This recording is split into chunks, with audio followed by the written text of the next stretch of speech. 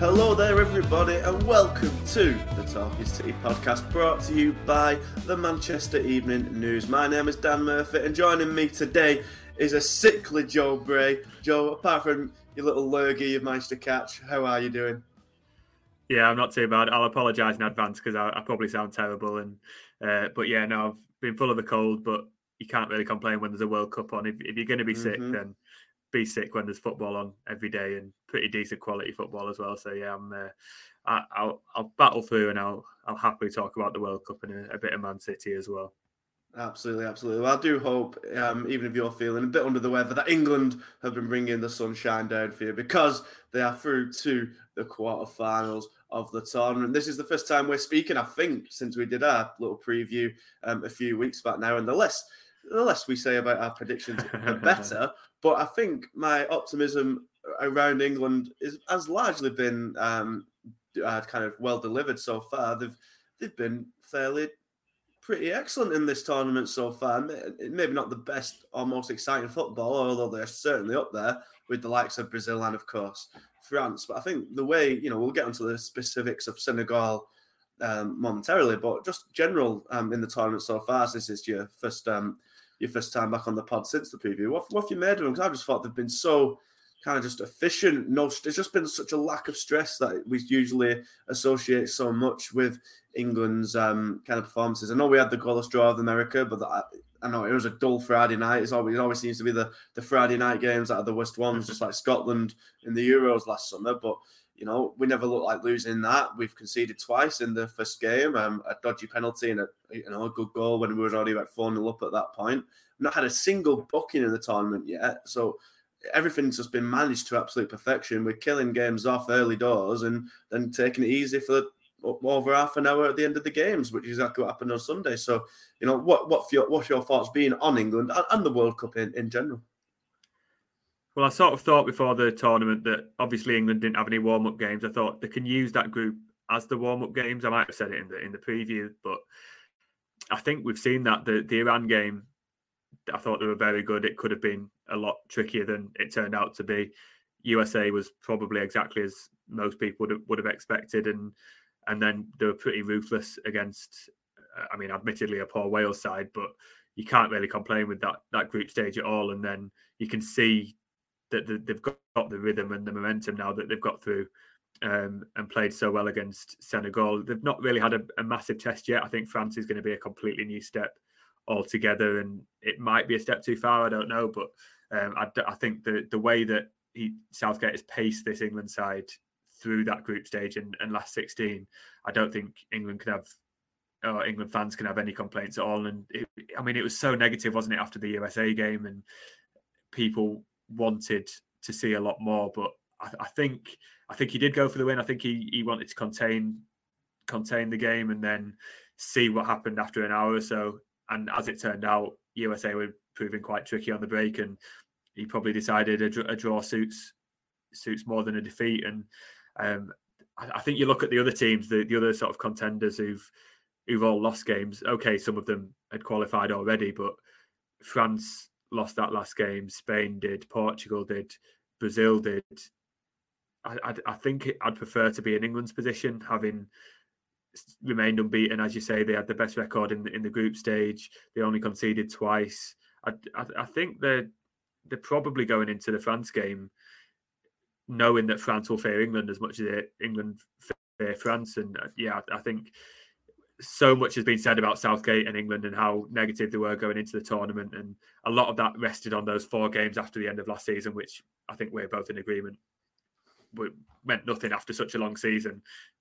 Who cares that they lost 4 games or whatever the record was? I think he's done quite well to probably shut a lot of people up and say, no, do you know what? Like, it was always part of the plan, and we're not going to win every game, but when it comes to tournaments, England do perform, and Southgate gets them going. And I think it's been very positive. And even if they do go out to France, I think it's sort of this will be a sort of launch pad, I think, for England, like a new era, if you like, because we've got new players coming through and they've put that sticky patch behind them. And I think it's all been largely positive. Yeah, absolutely. A stat I heard the other day during the Senegal game, England have yet to lose a knockout game under Southgate within 90 minutes. I mean, that just shows how incredible Southgate is at tournaments. And I'm not going to sit here and say he's the best tactician or he's the best at kind of changing games off the bench. I think we've seen with that final against Italy, it was pretty apparent to me when I was watching that we were winning, but we were so on the back foot. He needed to make a positive change earlier to get England a bit of bit of a footing back into the game. Saka was the sub that he made after the equaliser, and he should have come on 15 minutes earlier just to try and get England off the pitch a bit. So he's not the best during matches. I don't think anyone, or even he, could argue that. But the way he manages tournaments, manages squads, manages players, manages the press, manages everything, is just second to none other than that. And in the international space now in football, Luis Enrique aside, you don't get world-class managers. You get Hansi Flick, who did win the Champions League at Bayern, but it was at Bayern. It was kind of a weird circumstance there, and that's obviously backfired now. Belgium have had, I don't think Belgium have been a massive failure, as we will get to, but Roberto Martinez is their manager. There isn't a massive kind of dearth of quality in international football, and as a result, the tactics aren't as complex, aren't as intricate. You don't need a good as manager as you would do at a club level. I don't think Southgate, if he went to club level, I don't know what kind of level of club he could get to, but I don't think it would suit him very well. He suits international management to a T, and anyone, admit if he wants to have time off, because I can imagine it's quite the ordeal and quite a stressful one. As we said, the amount of stick he gets in every time he picks a formation or doesn't take Jared Bowen or James Maddison, it would have been if he didn't go. I can imagine wanting a holiday and some time away from it. But if not, he should get a job for life, because we've not had an England manager who can manage kind of tournaments like that. And I'm with you. We'll get onto France later on, but I am with you. Depending on how we go out, which we'll get to. But if you kind of fall on your sword, having played, some really good football and going out to a team that probably just as good, but have an absolute X factor in Kylian Mbappe, of course, there is no real shame in it, even though it is only quarterfinals. But yeah, I've just been so impressed with him. I think they're not having a booking is such a unique stance to be in, because how many times have we had suspension heartbreak with England? How much has it defined the national psyche with Paul Gascoigne, of course? To not even have that stress to worry about, it's quite remarkable, and just shows how much England have been so comfortable. I'm with you. The USA game, yeah, I was out. I think I was in Whitby watching it with all the calls away lot, like big Friday night, and then you watch that and you're just falling asleep after it, and it's a dull one, but it's better to draw in a World Cup when you've got such little room forever. You've seen Germany lose to Japan in this game, and then the pressure is on them immediately. There's so much stress upon them, and they go out. One defeat can be crucial and pivotal and costly, and getting a point, even if it's a team. And I was quite impressed with America at stages, but I should say it was a kind of a warm-up game against a team with a bit of talent, a bit of attacking power. They could have, Christian Pulisic gets a better touch on that against the Netherlands, and that we might be seeing America in the quarters. So no shame in that, even though it was a dull watch. And as I say, come back firing against Wales and Senegal, but kind of not just about England. The World Cup in general, what have your thoughts been? I thought it started pretty dreadfully. The first two rounds of group games, there was, as we've well discussed, there was a lot of 0-0s, a lot of lack of quality, probably to do with teams kind of getting the feel of it and getting into things. But then, in fairness, the last set of group games, the drama was everywhere for who would go through, and the permutations was absolutely brilliant. Some of those groups, I think we last talked with Tyrone just before the final set of group games, which were just as good. I think it was South Korea getting through in the last minute, and that obviously ended in tears yesterday on Monday. But so much amazing drama in those group stages, and the quarterfinals haven't quite. It's been kind of everyone as expected going through as of yet. Not really. I'd say Argentina Australia was probably the most exciting game so far. But while that's been a bit run of the mill, it has set up potentially an absolutely blockbuster set of quarterfinals this week. Yeah, and I think the last 16 lineup shows how entertaining the group stage sort of final games were, because we're recording this today on Tuesday, and you would have expected Belgium to be there, and Spain should have been playing yesterday because they didn't win the group. But the fact that those final group games were was so eventful. It's really sort of woken the World Cup up. I'm with you. It's sort of a slow start. Argentina losing to Saudi Arabia and Japan beating Germany. There's a couple of good results, but largely it was fairly boring, as you say. And these 15 minutes added time on the end of each half. I get what they've tried to do, but it turns out we don't want to see that. We want to see sort of maybe 5 or 6 at the end of a game, but nothing more than that. The final group games really did sort of capture everyone's imagination, and the fact that FIFA are considering scrapping 14 groups is they've just got to look at these games and think, no, that's a very bad idea, because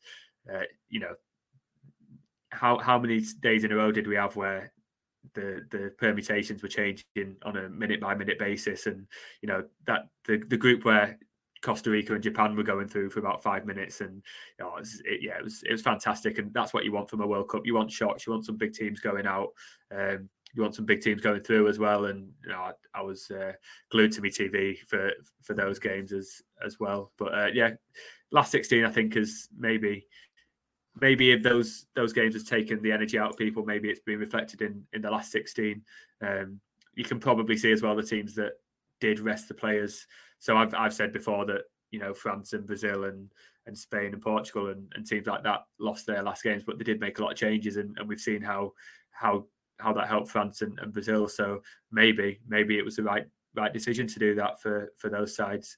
It'll be interesting to see how Spain and Portugal play today. I've got Portugal in 2 sweepstakes, so I'm hoping that they go through, because I'm resting on them. But no, the quarterfinals look set to be quite entertaining, and it should be like game after game of world-class teams playing each other, and that's what you want from the last stages of a World Cup, isn't it? Yeah, absolutely. We'll see, as you say, today's last 16 games. I think the 2 matches with the most kind of chance for an upset, so we're very interested to see. But we will get to them because there are City players involved in both matches. But first of all, let's as we started with this, England 3-0 win over Senegal on Sunday. It was a slow start, kind of a worrying spell at times. Jordan Pickford had to kind of make a really good, strong save. It did seem like England wobbled a little bit. I'd say they were trying to kind of draw Senegal out and keep in possession kind of close to them for half an hour, try and open up that Senegal defence. And then maybe invited a bit too much pressure. Senegal seized it a little bit and went on the attack, had a couple of good chances, but nothing coming of them. And then a clinical England, weren't at the best, but absolutely clinical and so much quality when they needed it. 2 goals in the first half, one from Jordan Henderson and then the second from Harry Kane. And then just after the break, a third from Bukayo Saka, killing the game off. And then it was just cruise control for most of the second half, a complete non-event. We talked about England there. It's a bit of a worrying spell, and I'm a bit concerned if you give Mbappe or Dembele or Giroud or Griezmann those sort of chances, it could be a very different complexion. But in that sort of game, England's quality, they were just clinical when they needed to be. They had the quality to break away. Jude Bellingham was excellent, as we'll get to, and comfortable winners, and it never looked like any other result. I think, like you say, the first half hour, I was thinking, okay, this is a little bit flat. It's more like the USA performance than the Iran and the Wales performances. But I do think England, they're not a 90-minute team, but they know how to keep level and keep in a game, which is quite a useful trait to have really in a World Cup. But as soon as they caught them on the break, and it was Bellingham going forward, and a lot's been said about Harry Kane, but that ball to set Bellingham free was brilliant. And again, a lot's been said about Jordan Henderson and should he be playing, but I thought he was the right sub against USA to sort of calm things down and free Jude Bellingham a little bit. He deserved his place against Wales and played really well and deserved to keep it. And you can't really argue with his place in the side. And that's one thing I think Southgate doesn't get a lot of credit for, is he plays the players in form. So we can say, oh, this player should be starting or this player should be starting. We can't really claim that anyone should be starting ahead of Henderson at the moment, judging off these sort of his last 3 performances. And that's the sort of tactics that will help you go far in a World Cup, rather than sticking with a set 11, which he might have done in the past. But this sort of says to me that he's learning, and he's saying, right, if he's working and he's sort of getting results and getting goals, then why shouldn't we play him? And yeah, I think Henderson being alongside Declan Rice, who's sort of been quietly very good as well, that's freed up Jude Bellingham. So he was sort of anonymous against USA, but Henderson has sort of freed Bellingham up now, and I can't get enough of Bellingham. I've not seen him that much so far in sort of his Dortmund days, but I think he's absolutely fantastic this tournament. And there's always one breakout star, isn't there? And he looks like if he continues to play that way against France and potentially beyond, he's going to be the real breakout star of this World Cup. And I just think Southgate's got his sort of tactical changes right. So he brought Foden in at the right time when it wasn't working against Wales. He switched him to the right, the right wing, or as in the wing that suits him best. And he's got a goal and 2 assists now, Foden. So you can't argue with that at all. He's kept Foden in. It was harsh to drop Rashford, but it worked because he brought Saka back. Everything he's doing is getting justified. And I think he's on a good roll of getting decisions right. And anyone who wants to question him can't really do that at the moment. I'm sure they will if they lose to France, but at the moment he's had an almost perfect World Cup, I'd say, Southgate. No, I must say, like, probably the one complaint I would have had about Southgate, apart from kind of the subs thing, as we've said, but he's cutting in, is that he has kind of had his favourites, and no one could blame him for sticking with Maguire, even though he did kind of mess up in that Germany 3-3 in September. But other than that, every tournament, he's absolutely delivered for Southgate, been excellent. But the likes of Mount and Sterling, while Sterling was mint in the last Euros, of course, I don't think Mount was particularly that very good in the last Euros, and that his stat form has continued at his club and continued at the start of this tournament a little bit. And I didn't think he had it in him to kind of take Sterling and Mount out. Sterling especially. Sterling's been such a kind of loyal servant to him, been so good, was incredible at the last Euros, and basically dragged England to that final. But he wasn't doing, he scored in that opening game, didn't he? I think.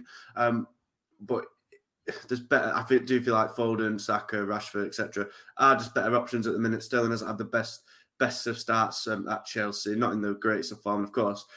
Wasn't available for the Senegal game anyway. We wish him and his family well after he had to return home after his house had been burgled.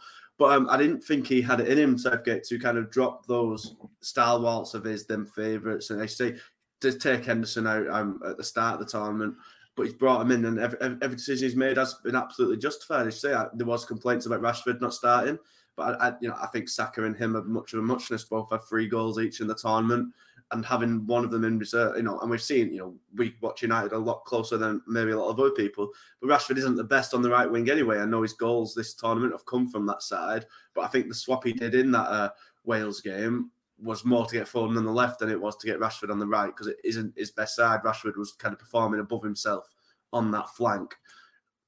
So not starting there, I don't mind at all. And I say, I think what England have been really good at in recent times is when they've been ahead, controlling games at that point. I don't have any stats to hand, of course, but out of recent memory, I'd like to know it in tournaments. I can't remember many times they've gone ahead and then conceded equalisers or lost the games. Obviously, Italy is the big one, of course. The Euros final. That's a Croatia ring a bell, but they're pretty glaring ones. I know what you mean. But they're Croatia as well, of course. But that's maybe something he's learned to do. I think the way England have controlled games when they've been ahead at this point, and how 5 subs may make a difference as well, and how he's used his subs, the likes of Phillips coming on and Henderson at one point, and the attackers he can change, the defenders he can change. Eric Dyer's come on a few times. The way he can take sting out of the game so well, I think that might be an issue with 5 subs. How you make so many changes, like we see in pre-season friendlies all the time. Once many changes have been made, the rhythm of the game just gets disrupted, and the sting comes out. But that's a great way for winning teams to kind of just take any threat of a comeback out of matches. And I think Southgate's been doing it to absolutely great effect in this tournament. And maybe that is something he's learned from that final. As we say, England didn't manage that match very well. They allowed Italy, especially when they were at home, going ahead within 3 minutes of a final. They should have managed that situation so much better. But that's what you get from experience. And I remember watching that final after we'd lost, and the first thing I said is, we're going to win the World Cup, because I just remember France didn't they? They lost the home Euros, didn't they, to Portugal in ridiculous circumstances, and they went and from adversity comes joy. So with any luck, we'll get that. But the clamour, which Southgate has managed really well, was not for James Maddison, as many might have predicted at the start when the groups were announced. But the real clamour for the games has been Foden. And as you say, he started 2 games now. And in those 2 games, he's got a goal and 2 assists. And against Senegal, he was excellent. His pass for Kane to set up, we'll talk about Bellingham momentarily, but his pass for Kane, and then I thought even better, his kind of drilled cross along the floor for Saka in the third was so good. And I think we've talked about recently, and he's not really shown it for England yet. And even the season of City, he's not been at his best. Guardiola's kind of laid the gauntlet at him a few times, but he's getting there now, and he's really showing his absolute best for England, which it's great to see. Yeah, it's been sort of really interesting, and obviously there was that sort of massive hype for him to start against Wales, wasn't it? And he was saying, so he went out in the media and said he sees his best position as a number 10. And Southgate replied and said, but we never see him there. And it was sort of a departure from the sort of calm and collected Southgate. It was sort of he was quite baffled, really, it seemed like. And he was sort of saying, well, you want to play number 10, but you never play there, so I'm not going to play you there.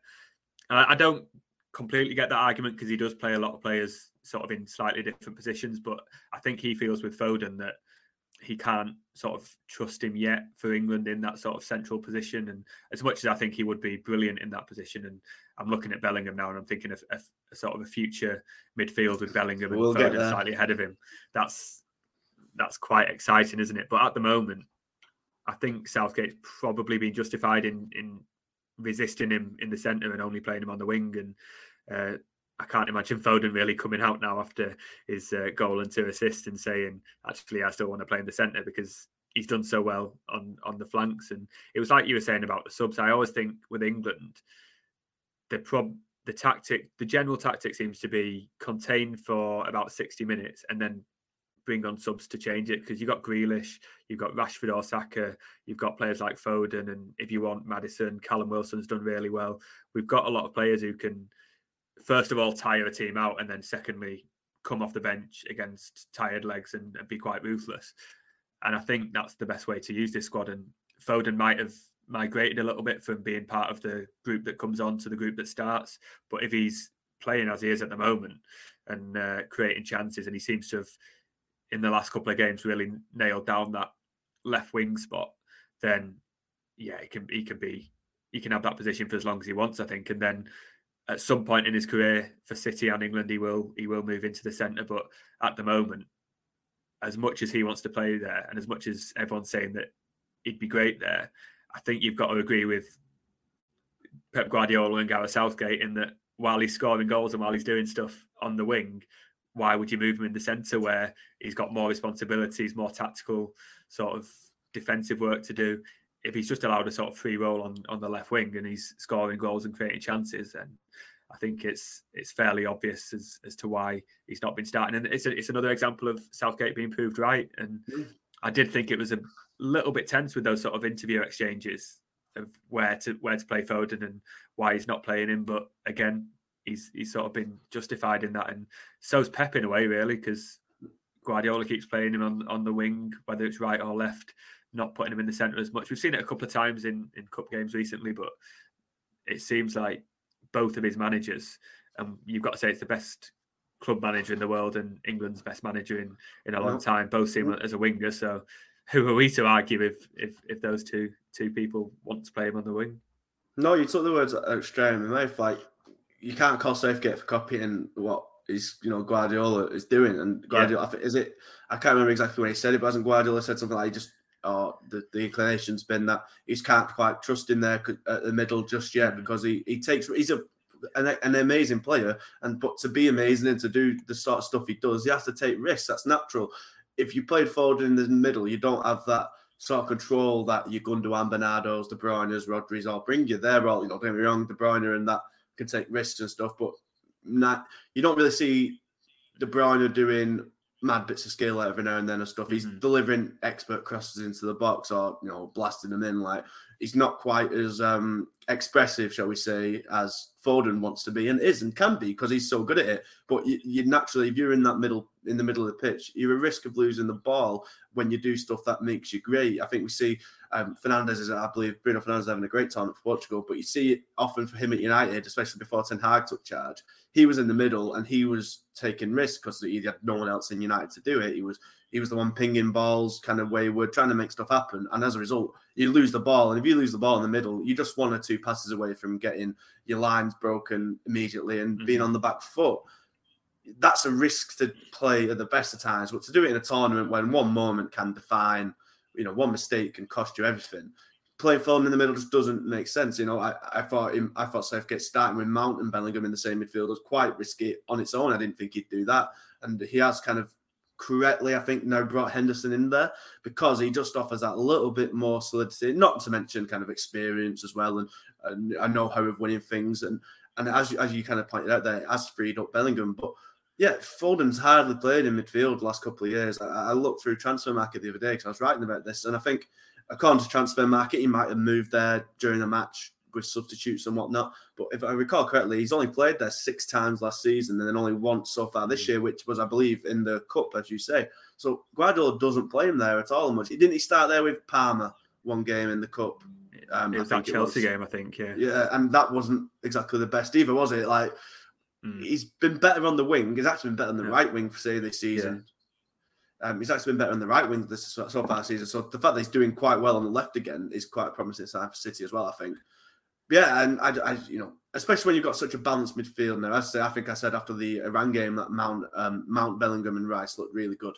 But just given that little bit of switch with Henderson, I think the midfield looks mint. And as I say, Jude Bellingham, I think it's hard to call him kind of a breakout star because we've known how good he is for 2 years already. Back in 2020 when he was seeking out his move, many clubs wanted him. He chose Dortmund. I think everyone who had the slightest bit of an ear to the ground knew that he was the next kind of big thing. But if he's not a breakout star, he's certainly letting everyone, all the Johnny Come Latelys know that he is destined for absolute greatness. He was absolutely the first goal, the second goal, wasn't it? England have had players who can win the ball, they've had players who can carry the ball, and they've had players who can make the right pass, but rarely have they had one who can do all 3 in one so brilliantly. He wins the ball just off the edge of his own box, carries it 30, 40, 50 yards, picks the right pass to Foden, who then gives it to Kane, and it's an absolutely excellent counter-attacking goal. And then again, he picks the right pass to set up Henderson for the first one as well. Add to his goal against Iran, England's first goal of the tournament. I think the question every City fan is asking is are they going to sign him? As you say, the potential of De Bruyne and Rodri and Bellingham or Foden coming back. I think what's good is that we've seen Foden and Bellingham kind of link up. They were both on the left side of the field and didn't only link up for that goal. They were playing some lovely stuff throughout, so that certainly bodes well. It's going to cost an awful lot of money, and with every passing England game, that fee probably goes up 15, 20 million. City, it feels like the Haaland one last summer where they just see, you look through the potential clubs who could afford him, where he would go. All of them have other stuff on. They don't need a striker, don't have the money, have to play elsewhere. I'm getting a sort of similar vibe to this now. There's more teams who need midfielders, but I don't see any who could probably afford what's going to be, must be about 150 million, who have a good relationship with Dortmund, as City do, who have the allure of Guardiola, the guarantee of winning trophies. His best mate in Haaland there, who he played so well with at Dortmund, is there. The Premier League gives an advantage over maybe Real Madrid and whatnot. If City want him, I just do not, and I don't see why they wouldn't. I just don't see any world in which City don't get him.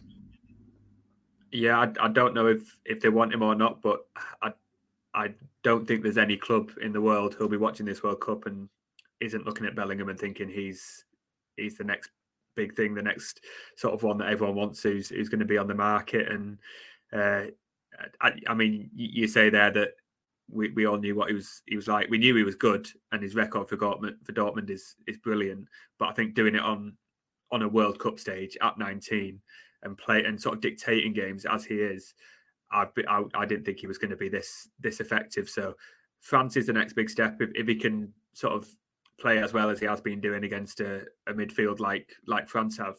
albeit they're sort of second choice midfield, but they're still world-class players. If he can do that, which, I mean, there's no reason he wouldn't, I think, like you say, his price tag's going up and up and up, and Dortmund are going to be the real winners of this World Cup, aren't they? But I'm looking at the City midfield, and De Bruyne's 31, Gundogan's 32 and out of contract in the summer. Bernardo is out of contract next summer, is it? And 2024. Yeah, so you're thinking, and wants given to go, given that he's asked to leave before, I don't know. You feel like that might come to a natural end if he's a bit homesick in Manchester, and that's absolutely fine and fair enough. There is a vacancy, I think, coming up in the City midfield. I can't see anyone in world football right now who's sort of a better long-term option than Bellingham. And even if he does cost 150 million, I know City don't like paying amounts that much. And even when they spent 100 on Jack Grealish, that was offset by at least 60 million of sort of incomings as well. So that was sort of a one-off deal. I think 150 million is going to look like a bargain in a few years' time, isn't it, for someone like Bellingham and the potential he has. But I can also see a team like Real Madrid going all out for him, because imagine him in the midfield with Tchouaméni and Camavinga, and they'll be looking at him for exactly the same reasons as City would be if City are in the market for him. So no, I think wherever he ends up will be one of the bigger clubs in the world. And I can see him, if he continues the trajectory he's on, he's going to be one of the best players in Europe, best players in the world, and a really, really key player for England going forward.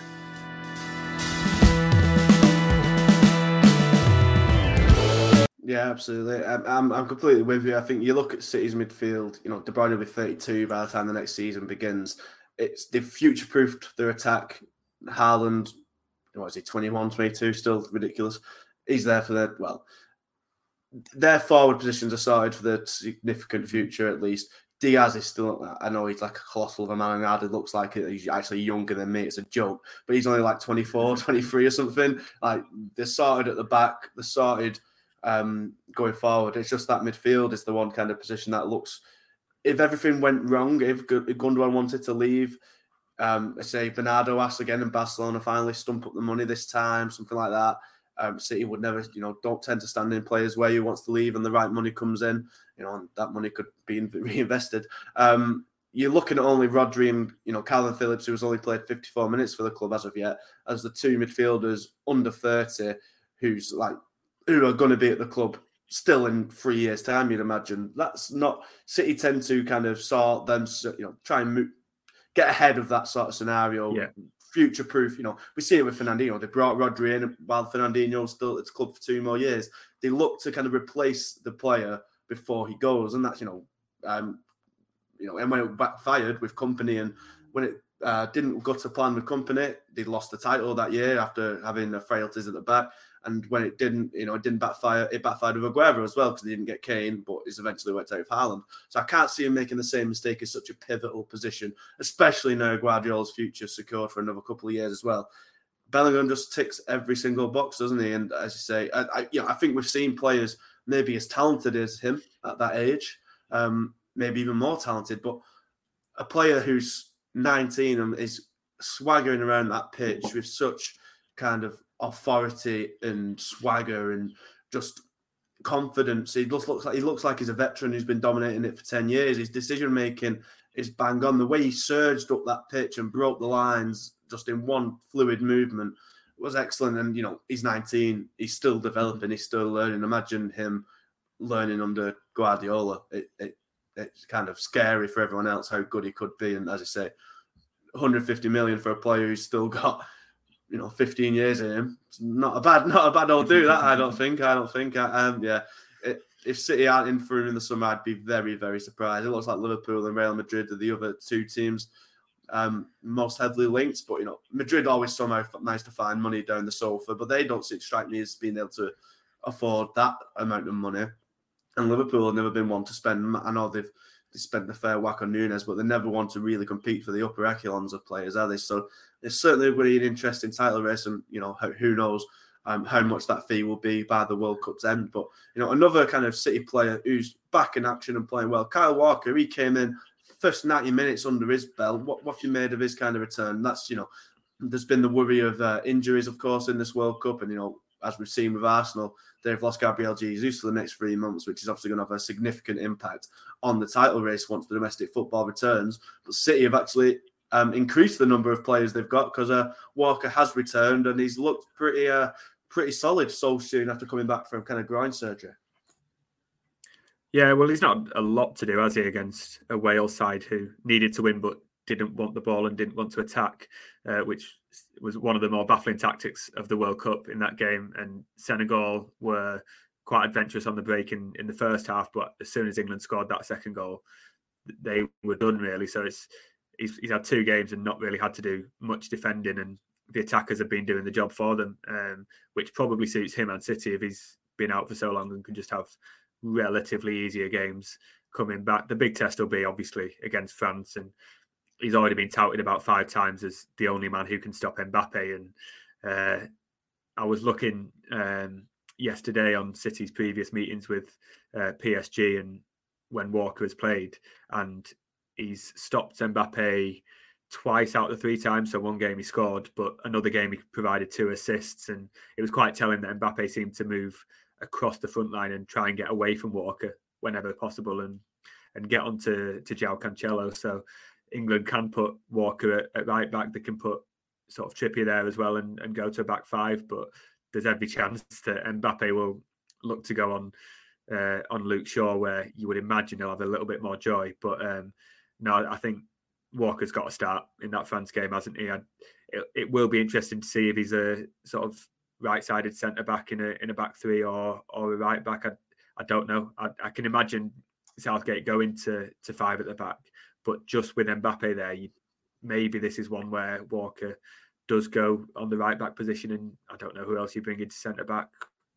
Eric Dyer maybe, Shaw there, or Shaw in, and Trippier. Yeah, there are options, and maybe that could be a solution. But at the moment England beat Senegal, all I've seen is Kyle Walker versus Mbappe is going to be one of the matchups of the tournament. But no, looking at those City PSG games, it was interesting to see City basically doubled and tripled up on Mbappe. Obviously, you've got Messi and Neymar to cope with as well. But they were the most effective and kept him out of the game the most when they put 2 or 3 men on him at all times, closed him down quickly. I think they played Rodri deeper one game and tried to block that route across the front line for Mbappe to get onto the left back. If they can get that tactic right, they've got a chance of winning. And I would imagine Kyle Walker matching up pace for pace is going to be key to that, whatever Southgate decides. Well, you've certainly stolen me topics for this next bit, but I'm sure we can retread that up. And as you say, next up on Saturday evening, England will play France in the quarterfinal. Blockbuster tie, of course. France got into the quarterfinal by getting past Poland in the last 16. As you say, you kind of touched on it there. I think the big question on everyone's lips is like, does Southgate kind of stick or twist? Is he brave and sticks with the 4-3-3 that's served really well so far in the tournament? What's looked comfortable? England, I think it's safe to say, have been at least in the top 3 or 4 best teams in the tournament so far in terms of kind of attacking output. I'd say only France themselves, Brazil, and I'd say that's maybe it of the other teams who've been really at the top of the game. Spain looked at it for a moment, but kind of fell back down a little bit, I'd say, in the last group games. So does he kind of stick with what's done so well, or does he go back to that back 3? He's kind of varied between the 2 systems throughout his 6 years in charge, and it's kind of really depended on if England are going to have more of the ball or not. If they're going to have the lion's share of possession, he'll go 4-3-3, try and play on the front foot, try and get the goals. If he knows his team are going to have less of the ball, he is a little bit more conservative, sits back, and it served England well, of course. Got us to the semis of the 2018 World Cup, only using that formation, and used it a fair few times in the Euros run. And they're the last games before the World Cup. They played Germany and Italy in the Nations League, used it then as well. So it's certainly still in his wheelhouse. It's not as if it's not been used recently. It's not been used in the tournament, so I might be a little bit rusty. I'm with you. I think if he kind of goes to a back three, it'll be Walker probably in that back three, and I'd imagine Trippier coming in with Shaw on the left. I'd have thought, but I should say he could still put Walker on the right. But to me, I think it would just be. I can understand him doing it. I'd back him doing it because he's earned whatever he chooses. I think he has earned a degree of respect for his decision. But I do think now it'd just be a tactic admission that we're frightened of them, that we don't think we're as good as them, and we shouldn't be. They've got Mbappe, of course. He's absolutely amazing. His goals against Poland were frankly ridiculous. I don't know how he gets such power on the ball from a standing position. It's frightening. But we've been just as good as them, if not better, so far in the tournament, I'd say. And I think we've had both fairly equal groups and kind of last 16 games. And we certainly I'd say our last 16 match was a lot more comfortable than theirs was. Poland had a fair few amount of chances to really do some damage. And France only took the lead kind of later on in the game and really kind of asserted themselves.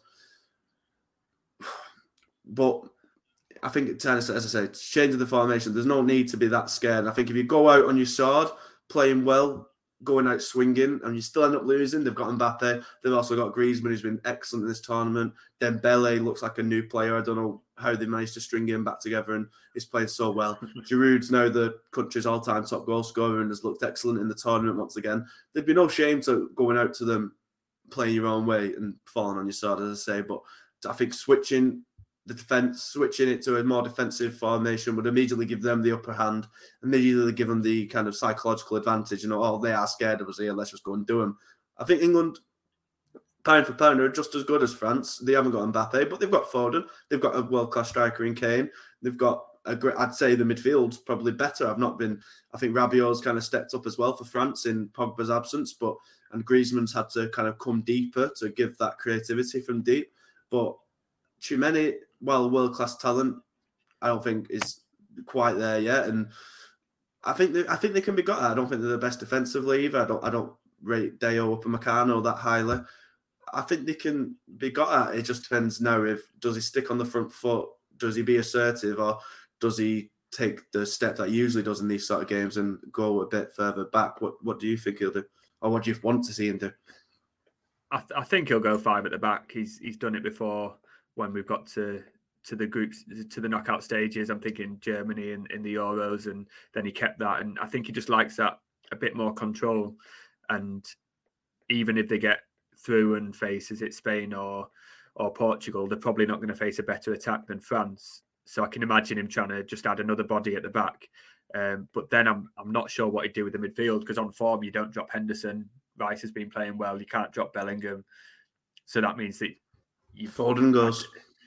Probably, yeah. Foden goes, and it just disrupts and Saka. The fluidity and the rhythm that they've got up front. Which is our so great you're probably strength. going to have to drop one of those midfielders just to fit everybody in. So I think it's going to be a big week for him to decide what to do. It'd be very brave if he did do 4 at the back.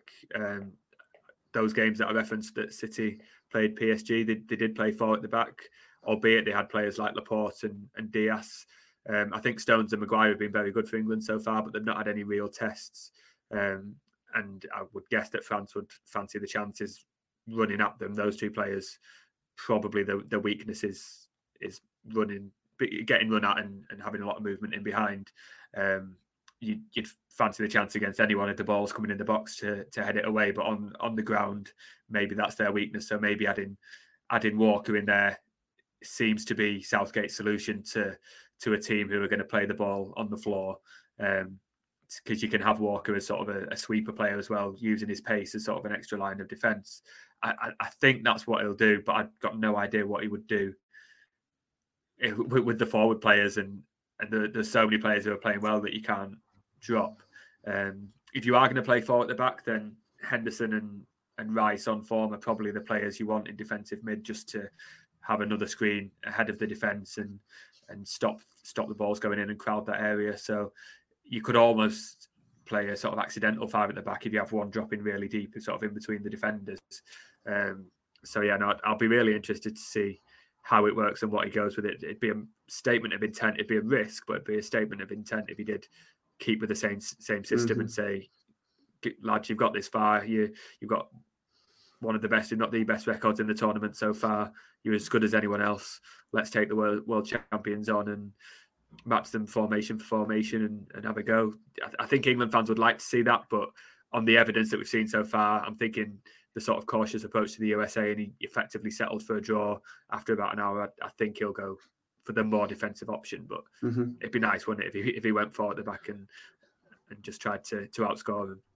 Yeah, that's it. I think, defence is our kind of weakest bit, I agree, but I don't know if adding more defence makes the defence better. It just lessens or blunts your massive benefit, which is the amount of attackers you've got and the good attackers. And I say, if it goes to a back three, I think it's Foden who's going to end up making way, because it's going to be the back three. It's going to be Henderson and Rice again, because you can't drop them, and you can't drop Bellingham either. If Bellingham playing, I guess, a bit further up behind, I'd imagine it'd be, I suppose he could do it 4-3-4-3 and have Foden still on the flank and maybe Saka, but then you have to drop Bellingham at Henderson. I can't see either of them getting dropped. So I imagine it'd be kind of Bellingham behind the front two of Rashford and Kane, and that's also seen Saka dropped as well. I suppose you could play Saka as a wing back, but it's not something he's been done for quite a while and would probably defeat the purpose of doing it. I suppose you get his pace in there to deal with, Dembele is no slouch either, is he, on the other side of the pitch? But I think your 4-3-3 has been working so well so far. And as you say, we haven't had a proper test yet, but neither have France. And France have lost to Tunisia. I know they made pretty much every change, but that just shows they haven't got quite as much depth as we might think. They struggled at times against Poland, as I say. If Poland had were a modicum a bit better, that might be a different story. I don't know how Poland got into the knockouts again, to be honest with you, because they're absolutely awful in their group stage, and that just showed, they gave them quite a good game for a large chunk of it. So England can certainly do it as well. And I think being on the front, I think if you kind of sit back, you will play more into France's hands. You give them more control of it, give them the confidence, give them the time. But then also you don't want to get caught on the break because they've got Mbappe. It's a hard one. I don't envy Southgate. I say whatever he goes for, you have to kind of back him. It could work, but I think if he went to the back three and they lost, if he went to the back three and they won, he'd be hailed a genius, of course. But if they lost, I think he'd be inviting a lot of criticism. But I don't think he'd be thinking about that, would he? It's not, he's not going to be bothered what anyone says at this point. He's just going to pick what he thinks is the best for the game. And we'll soon see. With any luck, I'm not going to ask you for predictions because I think it's too nervy to ask. I don't want to jinx anything. And our record of predictions isn't great, is it? No, let's not talk about it. I think I did say in our preview that I said Japan would be good value, and they were. So I'm going to take that as a little win, but I don't think that was an official prediction. Anyway, we will watch with bated breath and keep everything crossed that England kind of advance on once again. Elsewhere in the World Cup, it's been an interesting one for City's players. I believe only 2 have gone home so far, but perhaps a surprising 2. Kevin De Bruyne's Belgium were absolutely awful and were eliminated in the group stage after Romelu Lukaku missed 3 or 4 really good chances in their last game, and drew with Croatia 0-0 to be knocked out by who else was it in their group who went ahead of them? Was Japan in their group? Morocco, wasn't it? Japan. Morocco won that group, and we'll be watching them with a lot of interest later on today. And then Germany's Ilkay Gundogan also going home after they failed to flatter to deceive, went out in amazing circumstances to Japan in the end after in a group. But at one point, Spain and Germany were both going out of because of Costa Rica. They did manage to beat the Costa Ricans in the end. But a sad end for Germany, another group stage exit, and it looks like it may well be Gundogan's last tournament for Germany. I think that their director of football has already been the first to have his be the first casualty of the failure. So it'd be a lot of change in Germany, you'd have thought. But yeah, De Bruyne as well, I think a bit worrying. I'd say that's the one City player really hasn't performed at all. No, he's not in the best Belgium team, but Belgium team that should have been getting out of their group. And I didn't think De Bruyne was looking that good in the tournament, which might be a bit of a worry, but at least good that he's now got a few weeks off to get fit for City's return to football. Yeah, I think if City were going to choose any player to have a disappointing World Cup, they'd have picked De Bruyne, because from the moment he was knocked out, he had 3 weeks then to have a break, settle his thoughts and get back for that Carabao Cup game against Liverpool. Even if he doesn't play there, he's basically got a month to then prepare himself. So De Bruyne's a player who can play a lot of games, but City won't complain at all if he's got a rest. And probably the second player after that would be Gundogan, just for his age. And Germany do rely on him a lot. So I think obviously City won't want players to be disappointed and have bad times on international duty. But to have both players only play 3 games, get 3 weeks off, not pick up any injuries, I think they'll be quietly quite happy with that. And yeah, it was a bit of a sort of weird tournament from De Bruyne. It sounds like the whole Belgium camp was an absolute fiasco and not on par with France in 2010, but it seemed like it was just the so-called golden generation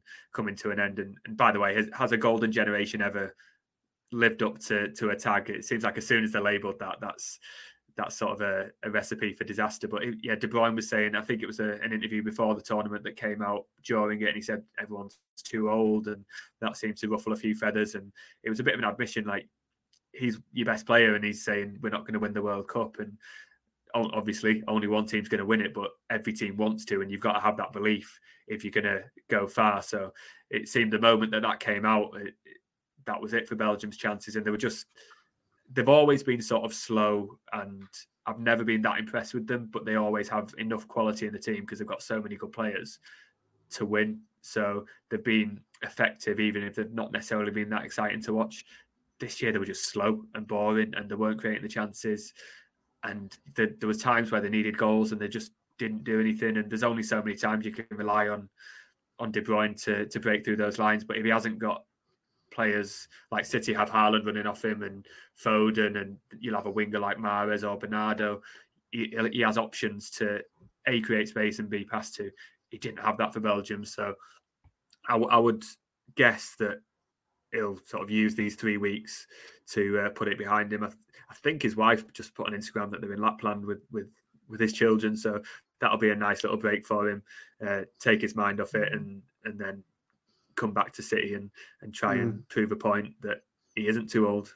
I don't know, but you know, we did say in the preview that Belgium had the old war horses going at it again with Vertonghen and Alderweireld. Yeah. So he certainly had a point in that. I mean, I don't think it's the end of Belgium. I don't think it's been such a failure. Like, they've got, what was it, to the semis in the last World Cup and lost to the winners in France, didn't they? And the Euros. They've done all right. Not every, the chance for success at international level is so few and far between. It's every 2 years, and just because you don't win something doesn't mean you're an absolute abject failure. They did all right for the team. They've been good. They've had some amazing attacking players, but they've never had a right back or a left back. They've always been putting centre backs there. The midfield, other than De Bruyne, has never been. It's like Fellaini going in there last World Cup and Euros and stuff. So they've had a great load of attacking players and some good goalkeepers, or a good goalkeeper, I should say. But I don't think it's ever been. I think they've done all right. Like, they came close a couple of times. If they had got England's route to the World Cup semi-finals back in 2018, maybe they'd have won it. Maybe it'd be different. And they lost the finalists or the winners in each time. So was it Croatia they lost to actually in the 2018 World Cup, wasn't it? So they've lost to the finalists and they lost to France in the Euros, I think it was, or Italy, sorry. So like they've lost to the finalists. Like, they've done all right, and I think. The one time they did look bright in this tournament was when they brought in kind of the new patch, when Doku came on and Trossard, players who couldn't start because they weren't the big names, because they weren't. Eden Hazard, even though he's played about 8 games in the last 4 years. I don't know why he was even there. It just seemed so sentimental. When they played some of the newer players who are coming in, they look good. So I don't think it's the end of Belgium quite just yet. But otherwise, in the City plays, still in the World Cup. Later on today, on Tuesday, Rodri and Laporte, Spain will take on Morocco. A lot of people thinking there's a potential for an upset there. Morocco have been really good in the tournament. What have you made of Rodri being at CB so far in the tournament? Quite an interesting one. Yeah, City sent 5 centre-backs to the World Cup and 6 have played.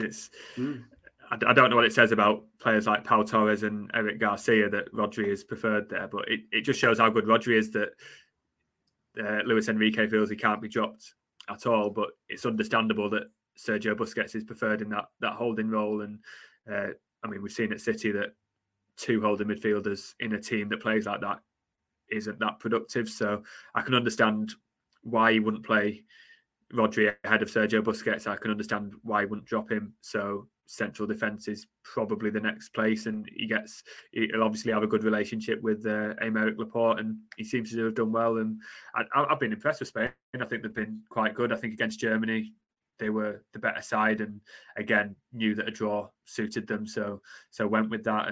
And Morocco have been good, but I would expect Spain to win that one. And then later on today in the evening match, Cancelo, Diaz and Bernardo's Portugal will come up against Akanji's Switzerland.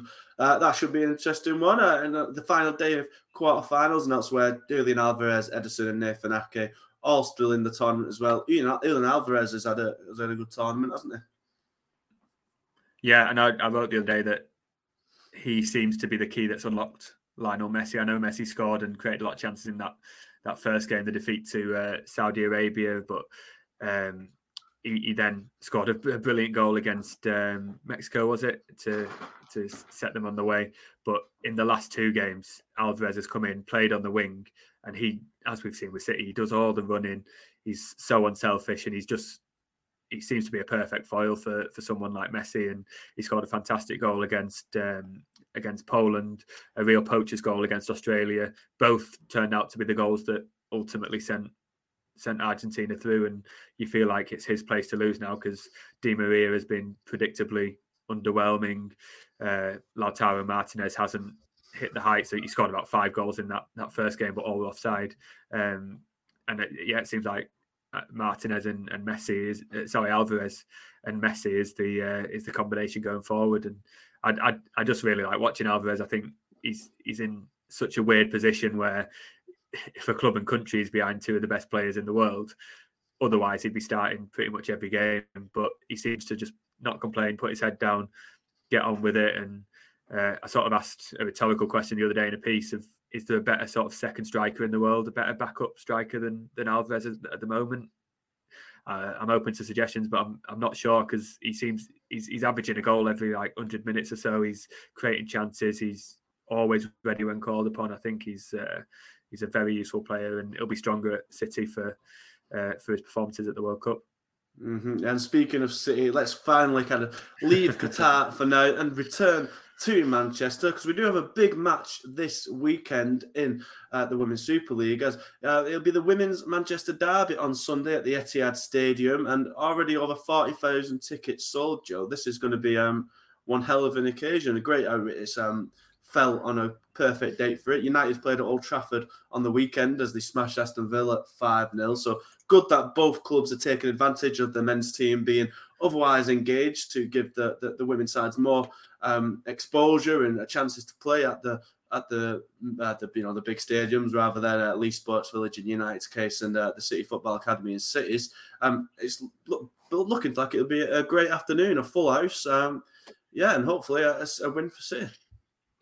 Yeah, City started the season with a couple of defeats, but they've really bounced back, and I think they're on a quite tidy winning run now. They've obviously lost quite a few influential players in the summer, players who have experience of beating United. I'm thinking Caroline Weir and Keira Walsh, Lucy Bronze, Georgia Stanway, but the players that they brought in have sort of quietly gone about the jobs, and it's a new look City, but they're starting to win again, and Bunny Shaw is banging the goals in, and it'll be a great occasion. And I'm looking at the record WSL attendances, all set this season. If everyone turns up, and I think sometimes they sell all these tickets and not everyone turns up, but if everyone turns up, they've got a chance of going second in the all-time WSL attendance list. That was set a couple of weeks ago when United won at Arsenal, and that was 40,000. And then earlier this season, Arsenal against Tottenham was 47,000, which could be beaten, and that would be a real statement for women's football in Manchester. It's set to be the biggest domestic game in Manchester for women's football, attendance-wise anyway. There was obviously the first game of the Euros at Old Trafford, which probably won't be beaten. Well, it won't be because Etihad only holds 55. But no, there's a chance for the record there. I mean, United will have played again in front of a crowd of 40,000 against City. They've just had 30,000 at Old Trafford and then 40,000 at Arsenal the week before. It's great to see that, you know, the winning sort of feel from the Euros is continuing and going into the WSL, and it's great football to watch. And United have been really improved as well. They've beaten Arsenal the other week. They're doing really well towards the top of the table. They're ahead of City, so they might be able to get the first league win over City. So I think it'll be a great game, and I'm away, but I'm good. I'd love to have been there if I could, because they're always brilliant occasions. Yeah, likewise. You know, it's set. Yeah, regardless of the kind of the importance of the occasion in terms of where it's been held and the attendance, it's set to be a really crucial game in the Super League. Definitely. Both have played 8 matches. City, as you say, 2 early defeats mean they're on 18 points, so down in 4th. Whereas United, perhaps a bit surprisingly, have had a really great start to the season and are 3 points ahead of City. So a win for City would kind of drag them level on points with United. And I don't know who Arsenal are playing at the weekend, but they're also on 21 points, all behind leaders Chelsea, who have played a game more but are on 24 points. So a really important match. I say United have been in a great form this season. Signed former City player Nikita Paris in the summer, who's had a great impact. Ella Toone, of course, big up, Tilsey girl. But still carrying on with her great form. Alicia Russo banging him. So it should be a really competitive match. And you know, I think we went to a match last season together when United weren't quite on City's level at that point. City ended up quite comfortable winners at Leigh Sports Village. But it's good that United are kind of levelling up to make this derby a real competitive one. Yeah, I mean, this is a City podcast, so we can't praise United too much, but they have done really well. They've bought really well in the summer. The players, like you mentioned, Toone and Russo, have really built on their brilliant performances for England at the Euros, and they're turning into some of the best players in the league. And United are getting better season by season, and it'll be interesting to see how City get through, because they've relied on those players that I mentioned, those sort of England players, and Caroline Weir as well, who always scored a worldie in the derby, and they're not there anymore. So it'll be up to the new look team. There's quite a lot of players who've come over from Spain. Yeah, so yeah, we'll see how that affects it. But I think this is United's best chance of getting something. So if City do have 40,000 fans behind them, then that'll really help them try and get back. And if they can win, like you say, the make up of the table, it'll really put them back into contention. And that kicks off at 12:30 on Sunday afternoon. So make sure you keep all eyes on ManchesterEveningNews.co.uk for all the coverage from that game. And finally, just to kind of end with the City first team, the men's team, they have headed off to Abu Dhabi as of yesterday for a spot of warm weather training. A 19-man squad Pep Guardiola has taken along with him. The main names in there are Erling Haaland, Stefan Ortega, Riyad Mahrez, and Sergio Gomez in terms of Cole Palmer, of course, in terms of kind of outfielders, Rico Lewis as well, Scott Carson, and as I say, Stefan Ortega making the trip. And then it's a few youngsters making the trip as well. Carlos Borges has made the trip. It's very intriguing to see if he kind of can impress Guardiola after his excellent start to the season. Any more kind of names sticking out to you there? I think the main headline for me is that Joshua Wilson-Esbrand has not made the trip. He's been on the bench a fair few times this season. I'm not sure if he's injured or not, but I'm wondering if he's maybe fallen down the pecking order of late. I remember watching when City's under 18s absolutely trounced United's recently, or the EDS, my apologies. And Wilson-Esbrand was probably the one player in that game who didn't play that well. I'm wondering if he's maybe slipped down the pecking order a little bit. Yeah, there's no Dire Mabude either, who's been in really good form. I'm trying to find out where they are, but my guess would be injury because of the players that they've taken. There's space to take them, and this is a chance for them to impress the manager and the first team coaches, and I think that's what will be useful. Guardiola isn't going to get any sort of big tactical ideas across because most of his first team out there, but what he can do is look at these players who've been playing well for the EDS and see what they're like in a first team setting and give them some sort of one-to-one coaching, and that could be really invaluable for those players, as well as obviously getting a point across to the likes of Haaland and Mahrez, and people like Mahrez and Sergio Gomez could do with a bit of a boost, and if they can have a week training just on their own, a bit more personal one-to-one training, as I say, that could help them as well. I'm looking at the names. I think Shea Charles, Oscar Bob, they're sort of players, and Carlos Borges, who've been sort of familiar faces in first team training, but maybe not yet made that permanent step up to being faces in the match day squads. They can hopefully make an impact as well. And then you got some really young players. Kian Brecken in midfield I've been quite impressed with, but I think he's only 17. He's a young lad and got a lot to go. Will Dixon is not a typical City striker. He's tall, wins a lot of headers, more of the Liam Delap type than a sort of Julian Alvarez or Sergio Aguero mould, but he's scoring a lot of goals and he's fitting well in the system. And give him a week training with Erling Haaland and he could do really well, and it's a reward for a good start to the season. And then there's a couple of names like Finley Burns, Alex Robertson, Morgan Rogers, who might not be first team candidates anymore, but they're still there, they're still at the club, they're still performing well, and any experience they have training with those first team coaches and players of Haaland's quality has got to be a positive. So no, it's an opportunity for those players that if they make an impact, a bit like Rico Lewis did in the summer, they might get the chances. And because Guardiola's always watching, always looking for players, and there's a lot of fixtures coming up, and City will need the whole squad and maybe even some of the academy. So yeah, it'll be interesting to see how those academy players come on. Yeah, absolutely. There's no friendlies announced as of yet. We don't know if they'll play something behind closed doors, perhaps, or anything like that. But it's not like United, who have already announced 2 friendlies against Cadiz and Real Betis in their kind of training trip over in Spain. But I say that City had absolutely got no shortage of games coming up. And once the fixtures resume on 22nd of December, they resume hard. They've got Liverpool in that Carabao Cup, which of course will be quite an interesting one given the squads that could be available to both managers. But then after that, from December 28th until 22nd of February or so, City will play Leeds, Everton, Chelsea again in the FA Cup. Then this is all in the correct order, by the way. Then they'll have the away Manchester derby against United. They'll face Tottenham at home. Then they've got Wolves. Then they've got Tottenham again away. Then they've got Villa. Then they've got Arsenal. The first game against Arsenal. We don't know when the second one will be rescheduled as of yet, so who knows if that gets stuck in to some random day in this little. That is the rescheduled one. That one. Oh, is that so? So the other match is up in April, then, isn't it? Right.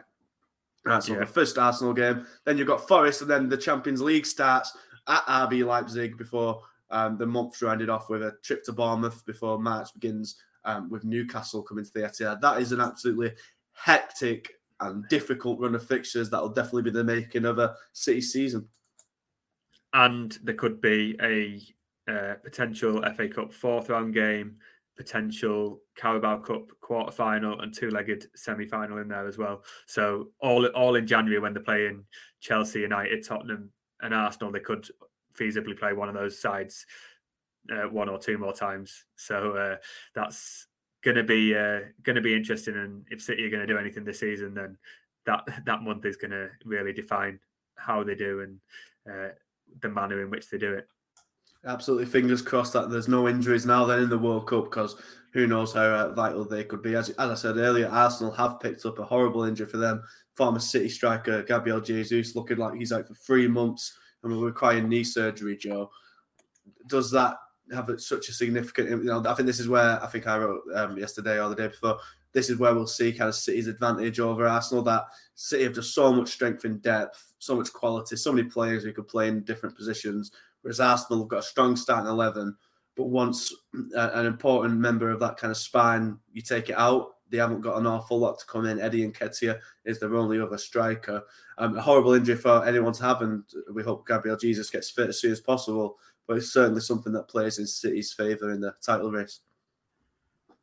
Possibly, but I think Jesus has missed a few games already this season, and Arsenal are still 5 points ahead. And I can't imagine Arsenal have a tougher fixture list than City having in the first 6 weeks of the resumption of the season. So if Arsenal can just keep that lead, get through those periods, that those 2 head-to-head games against Arsenal are going to be really important. And who knows? I don't think we're in a position to write off Arsenal anymore, and it's a blow to lose Jesus, but I think they can cope, and I think that they could it's fairly realistic to see them still being ahead after that period, just because you can't, if City get through those games and get maximum points, then they've done absolutely brilliantly.